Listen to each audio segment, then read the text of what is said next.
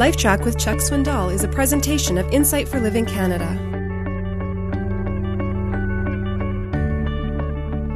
One of the earliest and most significant contributions that a legacy of a mother leaves upon us is what I will call transparent tenderness.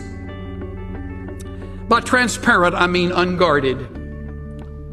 A transparent tenderness. And may I say to all of you who are men, that there is nothing effeminate about tears. Some of the strongest men I've ever known are men of tears. I notice as I grow older, I cry a lot easier. Things touch me deeper because I see in them things I never saw before. I learned that from my mother. I learned tenderness from her.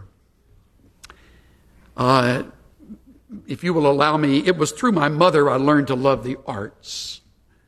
It was from my mother I learned the beauty of the instruments. Because of her, I took piano for a couple of years. Because of God's grace, I quit taking piano in a couple of years. But she said to me, you know, your uncle has a clarinet. There's no reason it ought to be sitting in a box in his home. So she said, I'm going to get the clarinet and I want you to start playing it. So I played in a junior high school orchestra. And I'm so grateful recordings were not ever made of our junior high school orchestra. But I learned to love the reed instruments. And then she said, if you can play clarinet, there's no reason you can't learn the double reed instrument, the oboe. So she hired Mr. Villani, who was first chair oboe of the Houston Symphony, who would come to our home for 45 minutes a week, and we would play the oboe together. She said, if you learn the oboe, you can teach yourself the flute, son. And I'm thinking, this is never going to end. It was from my mother I learned to appreciate great music, classical music, timeless music, fun music, patriotic music. We sang all the way through my childhood, always prompted by my mother, who had a beautiful voice, and my brother who played piano, and my sister who sings beautifully, and my dad who played harmonica. It was a scary sound that came out of our home, but so much fun. And I remember seeing her cry. And we need to see you cry, ladies. We don't know how to do it because we're men. So we learn from you. Every once in a while, Cynthia will say, I just need a good cry. I haven't a clue what a good cry is. And then when she has one, she feels so much better.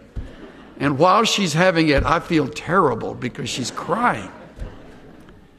One of my earliest volumes called For Those Who Hurt, I wrote some thoughts on tears.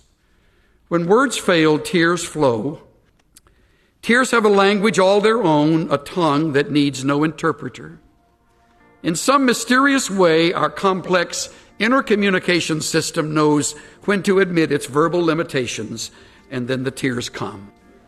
Eyes that flashed and sparkled only moments earlier are now flooded from a secret reservoir.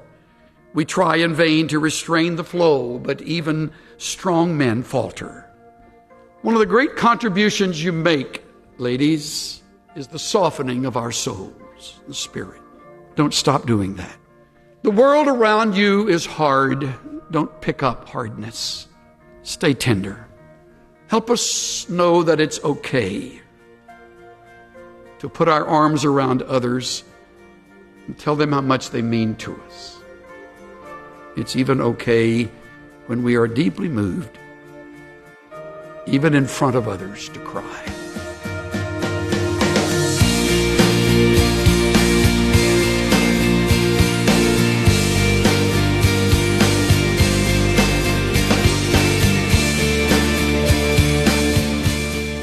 In a world that's harsh and demanding, it's refreshing to find people who are tender and caring, people who aren't afraid to show a soft and compassionate spirit.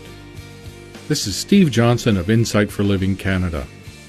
Listen to more of Chuck Swindoll's LifeTrac messages at lifetrac.ca. LifeTrac, where life and truth meet.